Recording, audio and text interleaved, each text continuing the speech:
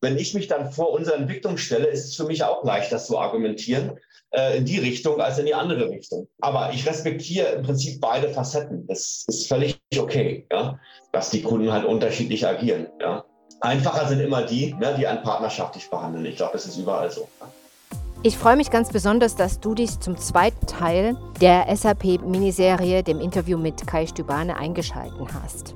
Wenn du jetzt allerdings den ersten Teil verpasst hast, dann halte hier am besten das Band an und springe eine Folge zurück. Dort lernst du nämlich Kai auch von seiner ganz anderen und neuen Seite kennen. Und zwar er sagt dir ganz konkret, was sich auch als Führungskraft verändert hat nach Corona, wie er das ganze Thema Content Marketing erfolgreich interpretiert und umsetzt und damit großartige Erfolge auch für Customer Experience erzielt. Wenn wir jetzt sagen, ihr habt das bei Douglas gemacht zum Beispiel, ja, ihr habt das, wie du schon gesagt hast, bei Zalando gemacht. Wie, und da gehen wir jetzt ins nächste Thema, wie geht es jetzt weiter mit der künstlichen Intelligenz? Also, wo wir sagen, in diesem Customer Journey und in diese Prozesse, wie integriert ihr da jetzt künstliche Intelligenz? Sind wir generell schon so weit, dass wir das überhaupt jetzt anwenden schon? Wenn wir manche noch nicht mal verstehen, was eine Customer Journey überhaupt ist? Ja, also ich meine, in dem Moment, wo ich sage, ich will ChatGPT, was auch immer, oder ChatGPT-like im Service oder im Sales oder wo auch immer arbeiten, kommen natürlich die Dinge hoch, die ich in der Vergangenheit nicht gelöst habe. Also immer natürlich die einheitliche Datenstruktur. Also wenn ich nicht in der Lage bin, an einem Punkt heute schon mit einem Bericht alle Kundeninformationen abzurufen, also Kaufhistorie, wo hat er gechurnt, wo hat er nicht bezahlt, all diese Dinge, wo hat er sich online beschwert, all diese Touchpoints, wo hat er Warenkörbe abgebrochen. Wenn ich die Information heute nicht habe, dann bringt mir auch eine KI nichts, weil die ja nur das verarbeiten kann, was sie kennt. Und in dem Moment, wo die Informationen nicht alle vorliegen, ist es ja schrecklich, sowas einzusetzen, weil dann der Endkunde sofort merken würde, das Ding weiß ja überhaupt nicht mehr, was ich weiß. Und dann ist es halt kein Mensch mehr, der mir eine gute Antwort oder Entschuldigung oder keine Ahnung, was präsentieren kann, warum es jetzt so ist. Also das ist mal das eine. Und das andere ist, das darf man nicht unterschätzen, da habe ich jetzt Anfang der Woche auch noch mal mit einem Kollegen gesprochen, das, was ChatGPT zum Beispiel draußen ist ja eine öffentliche Plattform. Das heißt, was ich dort reinfrage, reinposte und als Antwort bekomme, steht ja jedem zur Verfügung. Wenn ich jetzt aber, nehmen wir mal Douglas oder Zalando heiße und will jetzt im Service dafür sorgen, dass du, liebe Peggy, wenn du da anrufst, eine Frage beantwortest, dann brauche ich also meinen eigenen Datenraum, in dem sich nur die Technologie bewegt und ChatGPT-like arbeitet. Und das ist halt die Herausforderung. Ja? Da werde ich auch hoffentlich in 3, 4, 5 Wochen, so ist der Plan, einen Post zu machen. Wir haben da jetzt so einen Piloten rausgebracht, zum Beispiel im Service-Umfeld, dass ich halt im Service genau das tun kann, dass ich also im eigenen Datenraum arbeite, weil wir haben ja die Daten, wir haben ja eine verknüpfte Suite. Und wenn du jetzt quasi eine E-Mail schreibst und du bist, ist jetzt ein langweiliges Beispiel, aber das hatten wir da jetzt genommen, du hast von uns eine Wasserpumpe gekauft, wir sind Wasserpumpenhersteller. Dann geht quasi ChatGPT im Hintergrund, ich nenne es jetzt einfach ChatGPT, auch wenn es dann anders heißen wird, rein und sucht halt die Datenpunkte ab und sagt, Peggy hat 3 Wasserpumpen gekauft. Eine hat sich zurückgeschickt. Sie hatte aber auch eine Rechnung nicht bezahlt. Sie hat letzte Woche schon 2-mal probiert anzurufen und ist nicht durchgekommen. Das sind die 5 Antworten, die ich vorschlage. Und dann kannst du dir die Antworten angucken, editieren, rausballern. Und das ist dann eine echte Hilfe für den Service und für dich, weil du kriegst eine schnellere Antwort, die Historie wird gewürdigt und du hast trotzdem noch mal einen Menschen, der einmal rüberguckt und dann die Sache rausschickt. Und wie gesagt, dazu, die Technik ist schon da, die haben wir im März schon auf einem Retail-Innovationstag gezeigt. Die soll jetzt also demnächst auch ausgerollt werden. Aber das sind halt die Innovationen, wenn du eine Plattform hast, die du schnell rauspushen kannst. Ne? Und das ist dann quasi ChatGPT im eigenen Datenraum des Endkunden. Ne? Okay, das macht Sinn. Das wäre ja der Traum schlechthin, dass sowas dann schon auch antizipiert wird und daraufhin dann die Reaktion angepasst wird, sozusagen. Ja.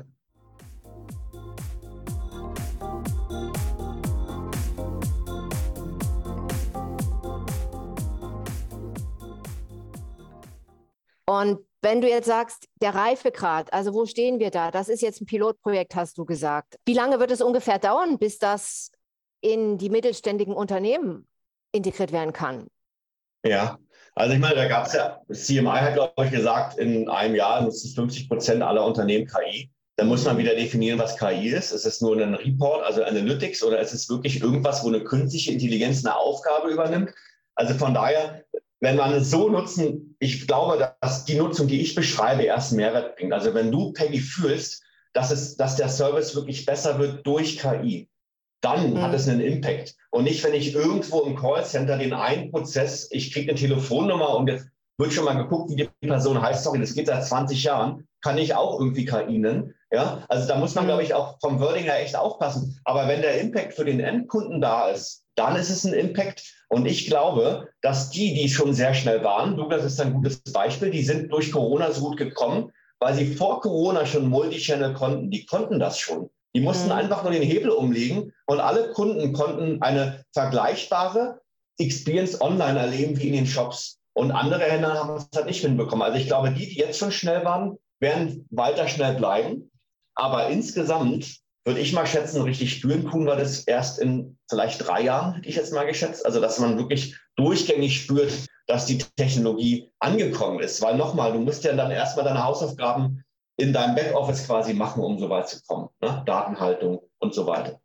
Also ich übersetze jetzt mal für den Mittelständler, der jetzt zuhört und gerade in Panik verfällt, weil der natürlich sieht, welche Hausaufgaben er noch machen darf, bis in die nächste Stufe kommt. Es ist also wirklich jetzt Zeit, sich dem Thema Customer Experience, dem Thema Prozesse, dem Thema Automatisierung wirklich intensiv zu widmen, weil der Zug nimmt Fahrt auf. Richtig? Ja, also ich meine, ich bin ja in vielen Kundengesprächen und natürlich ist mein Job am Ende, ich kriege mein Check am Ende des Monats, um Software zu verkaufen. Wenn ich aber heute Berater wäre, wenn ich mich morgen selbstständig machen würde und die Kunden würden mich fragen, okay, was hast du mitgenommen aus den Gesprächen, ohne Software verkaufen zu wollen, dann würde ich wirklich aus voller Überzeugung trotzdem sagen, guck dir an, was ihr macht und überleg dir, was so Standard ist, dass du es nicht selber machen musst. Also mein Lieblingsbeispiel früher schon als Berater bei PwC war, warum muss jetzt eine Firma eine Rechnungsnummer mit 16 Zahlen haben? Ist mir doch als Endkunde scheißegal. SAP macht halt nur 8 Stellen, dann nehme ich doch 8 Stellen, so what? Und da könnte man so viele Beispiele nennen, wo ich einfach sage, hatten wir schon immer, brauchen wir so, wie auch immer, wo ich sage, alles, wo du standardisieren kannst, standardisier das und dann guck, womit du dich differenzieren kannst. Wo kannst du den Unterschied machen? Und wenn das KI ist und meine Mannequins sich halt nicht mehr darum kümmern, meinen Webshop irgendwie auf einem Server, der im Keller steht, zu hosten, sondern sich darum kümmern, die Daten zusammenzufassen, dann habe ich doch was gewonnen. Ja? Und das ist aus meiner Sicht der Trigger, den ich mir als Mittelständler überlegen würde, ja? Oder anschauen würde. Cool. Und was machen wir jetzt mit den Emotionen, die wir ja in den letzten Jahren so gepusht haben und auch uns da weiterentwickelt haben und zu sagen, wir wollen eine emotionale Experience kreieren, wir wollen, dass es unter die Haut geht, das, was wir machen, wir wollen Love-Brands kreieren, ja, das, wo wir sagen, we touch emotions und feelings.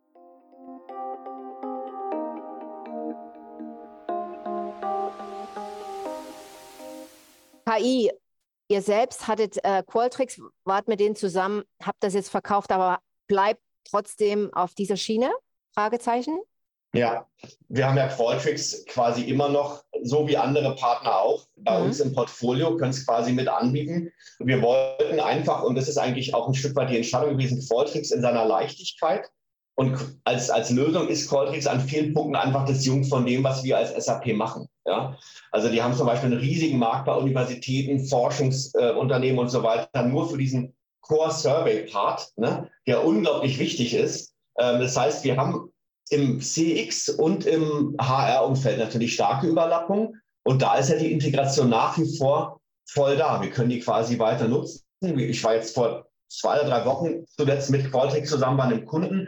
Also da gibt es für den Endkunden keinen Unterschied. Und das Thema ist natürlich immer noch wichtig. Aber nochmal, wenn ich dich, Peggy, emotional abholen will, dann muss ich ja auch deine Bedürfnisse verstanden haben. Und es geht ja bei kleinen Sachen los. Wenn ich jetzt dir quasi eine Mail schicke, dass ich dich quasi weiblich anspreche, ob jetzt sie oder du, aber du weißt, was ich ich meine, da gibt es ja so viel Schmuh heute und dafür brauche ich halt die saubere Datenbasis. Wann spreche ich dich an? Zu welchem Zeitpunkt? Ne? Und dafür brauche ich wieder die Daten, weil ich dann smart genug bin, eine persönliche Ansprache wirklich zu generieren. Ja? Und das gilt auch für Qualtrics. Ja, Die Beispiele, die du nennst, das sind so Beispiele, das sind immer so Prototyp-Beispiele. Also es wäre immer so schön, wenn das so wäre. Wir haben wirklich, ich rede ja erstes Mal aus der Zusammenarbeit mit Kunden und dann natürlich auch aus meiner eigenen Erfahrung. Und die Hoffnung ist, dass es eben die Technik uns jetzt wirklich erlaubt, zu sagen, einen Schritt weiter zu gehen und vielleicht auch ein paar Schritte in der Mitte zu überspringen einfach, ja, weil ich glaube, an denen haben wir uns manchmal so festgebissen, zum Beispiel Customer Experience, fangen wir da an im kleinen Projekt und lassen es dann wachsen oder ist es Kultur und von wo muss es anfangen, ja, wo ich sage, ich glaube, zumindest ist das mein Ansatz, es muss von oben, von der Kultur her kommen, ansonsten schaffen wir den Sprung nicht und verzetteln uns auch, glaube ich. Ja, also was wirklich am Ende beim Kunden rauskommt, ja, wie du es auch immer sagst, wenn ich bei Douglas reingehe und sage, das ist ja die Nonplusultra-Experience, wenn die sagen, okay, die Peggy hat Rosacea, ja, also das habe ich jetzt, ja, Rosacea, das ist so eine Hautsache. Und da kannst du nur die und die Cremes anbieten oder das und das Make-up, ja.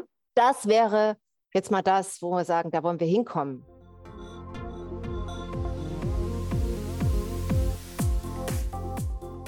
Kunde und Kundin, sind das für dich Königin und Queen oder wie ist dein Verhältnis dazu? Wie ist du da so dein Mindset? Wir haben ja aus der Hotellerie da schon eine ganz klare Einstufung. Also der Kunde oder der Gast ist für uns nicht, wie es oft in Customer Experience Kreisen heißt, der Partner, sondern wir haben schon die Service-Komponente auch mit drin und sagen, ihr habt schon die Sonderstellung. Und ja, wir reden auf Augenhöhe und wir tauschen Feedback aus und wir setzen uns auch zusammen an den Tisch, ja, beim Check-in oder Check-out, auch im Luxussegment.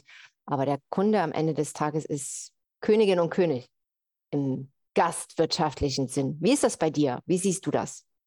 Nee, das sehe ich erstmal ganz genauso. Also natürlich muss der Kunde immer spüren, dass wir für ihn da sind und am Ende die Dinge, die wir tun, für ihn tun. Das ist, glaube ich, ganz wichtig und er auch merkt, dass wir uns, also ich sage mal Leuten immer, der Kunde muss spüren, dass wir wirklich wollen, dass er erfolgreich ist. Ja, das muss der Kunde spüren, weil ich glaube auch, dass es auch im B2B das stärkste Verkaufsargument am Ende ist, dass der Kunde merkt, dass wir wollen, dass es funktioniert. Ja, gerade wenn es um Vergleichbarkeit geht, die wir gerade angesprochen haben.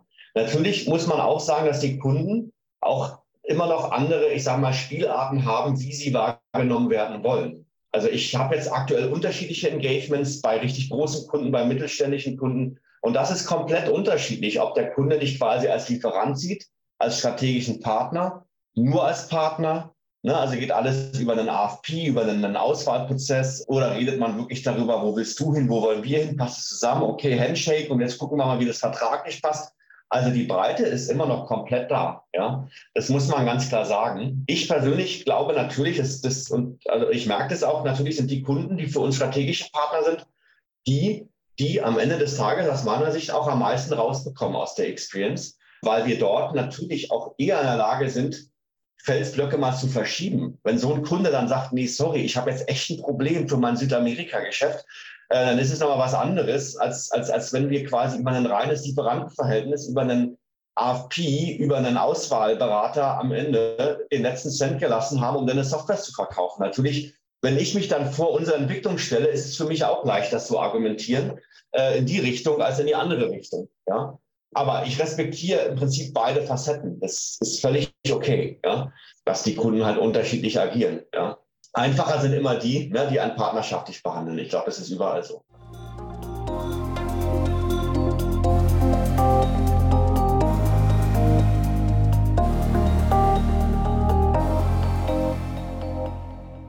Was ist für dich Benchmark in der Customer Experience? Also meinst du jetzt Beispielunternehmen oder? Ja, wo du hinguckst und sagst, das finde ich gut. Ja. Also ich sage, online ist es für mich, muss ich schon sagen, wenn es einfach nur darum geht, eine besondere Batterie zu kaufen oder so, Amazon. Wobei ich sagen muss, dass Amazon, also einfach nur, weil die Belastbarkeit der Service so gut ist, hat aber für mich schon abgenommen, wenn es um wirkliche Investitionsgüter geht. Also ich würde mir ein iPad nicht über Amazon kaufen, da würde ich schon anders agieren. Aber das ist sicherlich ein Beispiel, wo ich sage, für die Commodity-Güter. Und sonst, gut, wie gesagt, ich habe mich auch viel mit der Marke auseinandergesetzt. Es ist definitiv eine Douglas, was Multichannel betrifft. Also da gibt es auch so viele coole YouTubes, kann ich jedem nur empfehlen. Die sind von Douglas, nicht von SAP. Was die da einfach gemacht haben und wie die da vorausdenken, ist halt einfach Wahnsinn. Ich meine, Douglas ist eine Retail-Plattform. Und jetzt die Woche läuft ja die K5 in Berlin als Konferenz. Und das Hauptthema auf der K5 ist ja diese Marktkonsolidierung. Also wir wachsen, die meisten Unternehmen wachsen ja nicht mehr. Das heißt, ich kann eigentlich nur noch meine Marge optimieren. Ich probiere mehr mit den Bestandskunden zu machen. Und die große Angst ist ja, dass die Chinesen oder die chinesischen Hersteller immer stärker direkt verkaufen und halt Händler wie eine Douglas dann quasi rausnehmen, ne? So wie ja irgendwann quasi der Generalimporteur, den gibt es ja in dem Sinne auch nicht mehr. Ja? Und wenn man so jetzt mal quasi denkt, das geht auch wieder zurück damit, dass ich sage, die Hersteller wollen an die Endkunden, muss ich ja irgendwie diese Qualität reinbringen, um mich zu differenzieren. Also zu deinem Punkt, Peggy, wo du gesagt hast, okay, was ist World-Class? Ich glaube, die Firmen sind echt auch gezwungen, diese Differenzierung stärker zu machen, weil die Vergleichbarkeit halt so groß ist. Und dann gehe ich halt dahin, wo es für mich am angenehmsten ist, wo ich die beste Erfahrung habe oder den besten Service, wo ich weiß, wenn was nicht läuft, kann ich was machen. Ja? Und da spielt aus meiner Sicht die Musik. Das werden wir immer mehr sehen, weil wir sehen es ja alle, 7% Inflation. Die Leute haben gerade für die Dinge, die wir gerne online verkaufen, immer weniger Geld. Ja? Also das kommt halt auch noch dazu. Ne? Ja, und Hotels gehören wahrscheinlich genauso dazu und Reisen. Auch da muss man halt gucken, wie man sich differenziert und direkt an den Endkunden rankommt, weil ich will ja als Hotel meine Marge optimieren. Also soll nicht alles über Google und Hotel.de laufen. Keine Ahnung, ich bin kein Hotelspezialist, aber die Fragestellung ist doch am Ende die gleiche. Ja? Und ich sehe das als Konsument ja auch. Ich fahre ja auch in Urlaub und gehe in Hotels, dass ich immer mehr in der Lage bin, viel einfacher auch mit Hotels direkt zu interagieren. Ja? Das ist die Strategie und die Intention. Und dann natürlich auch eine Beziehung herzustellen, schon wenn die Gäste dann da sind, beziehungsweise davon auch zu zehren und wie du sagst, von Bestandskunden auch da in die Zukunft zu planen, also da strategisch zu wachsen in der Hinsicht. Ne? Also das definitiv ist auch im Tourismussektor genauso. Und obgleich jetzt gerade die Leute eher verreisen als Dinge kaufen, ist sicherlich auch so eine Post-Corona-Trend, ganz einfach. Diese Erlebnissucht oder Sehnsucht auch, ja. Also.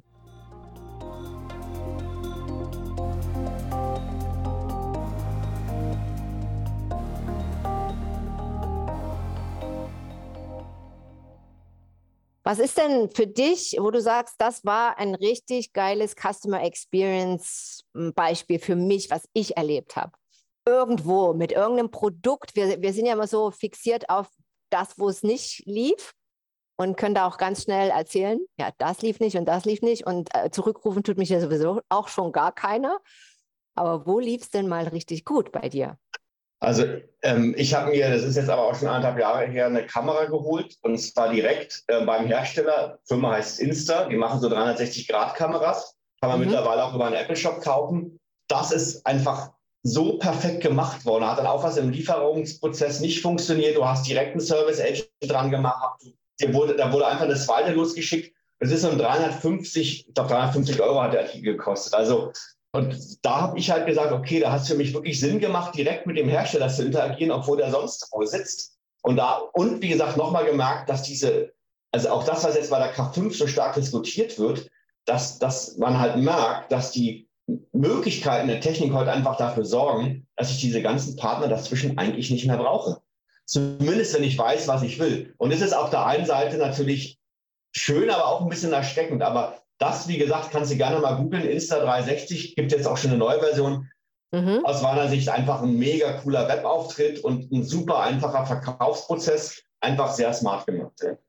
Und auch die analoge Erfahrung dann, als es dann bei dir zu Hause ankam und das alles, die Verpackung und alles top. Also ich sag mal, wie ein iPhone verpackt, also extrem hochwertig. Ist extrem viel auch schon dabei mit einer Tasche, die du dann woanders selber kaufen musst. Und funktioniert halt einfach. Machst du an, verbindest du mit dem iPhone und läuft. Also auch dort kein YouTube-Gebrauch, nichts. Das Ding hat nur einen Knopf. Du kannst dann quasi alles übers Handy einstellen. Also, und ich bin jetzt kein Kamerafreak oder so. Also ich wollte jetzt endlich mal so ein Ding haben zum Snowboarden, zum Segeln. Ne? hatte da so ein paar Videos gesehen und gesagt, so eine Kamera will ich und die dann halt über Google auch gefunden. Nochmal, das ist eigentlich also diese Experience ist schon wirklich stark und die sind auch sehr smart, ähnlich wie eine Shein aus China, im Cross- und Upsell. Also du merkst einfach, dass die sehr gut die Zeitpunkte wählen, wann du adressiert wirst. Nervt auch nicht, immer gute Ideen. Ne? Das kriegen die auch sehr gut hin. Ne? Und da merkst du natürlich, mit welchem Purpose diese Brands gebaut wurden. Die haben sich überlegt, wie kann ich in Europa die Kunden mit Geld erreichen, obwohl ich nicht vor Ort bin. Und dann wird dieser Prozess konsequent durchdacht. Und deswegen ist er aus meiner Sicht so perfekt. Und hier in Deutschland sind dann halt viele Händler, die halt ihre Macht über ihre Läden haben und über ihre Netzwerke. Wie konsequent überlege ich mir jetzt mal einen Online-Auftritt zu machen? Diese Digitalsparten, die alle Großen dann irgendwie mal aufgebaut haben. Miele, BSH, alle machen das ja. Und ich sage jetzt gar nicht, dass die schlecht sind, aber du spürst halt diese gnadenlose Konsequenz. Ne? Wie bei so einem Startup, Delivery Hero, wie die alle heißen. Ist ja nichts anderes gewesen, ne? Als einmal komplett dieser Perfektion zu folgen. Ne?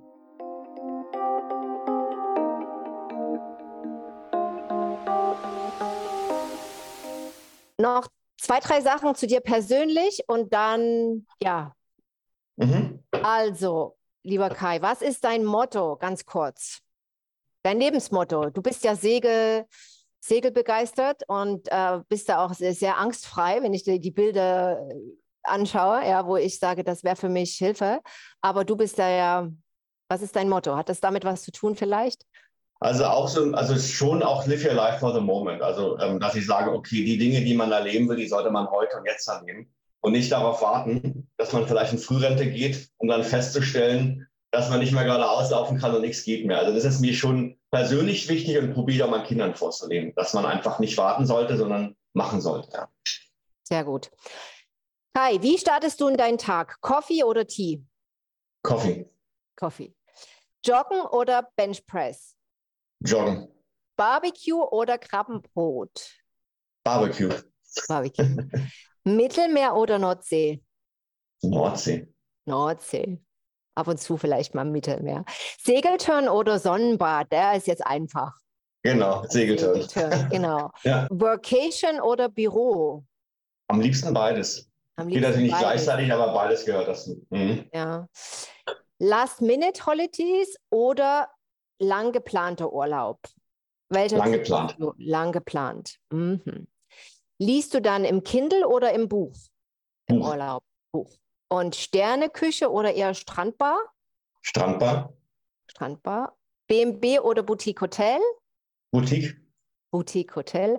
Und letzte Frage, Orlando, Sao Paulo oder Barcelona? Wir sind lieber natürlich Barcelona, aber ich liebe diese Stadt wirklich, weil ich da auch auf so einem Regel gewesen bin. Das ist eine ganz tolle Stadt. Definitiv. Ja, ich glaube, Barcelona hat ein Herz für SAP. Ihr seid ja da sehr oft. Vielen lieben Dank, lieber Kai. Wir verlinken deine Kontaktdaten und natürlich auch deinen Zugang zu deinem Newsletter in LinkedIn. Und bis zum zweiten Teil dann wahrscheinlich in Q3 oder Q4. In diesem Sinne. Machen wir so. Ja, vielen Dank und stay tuned for your customers.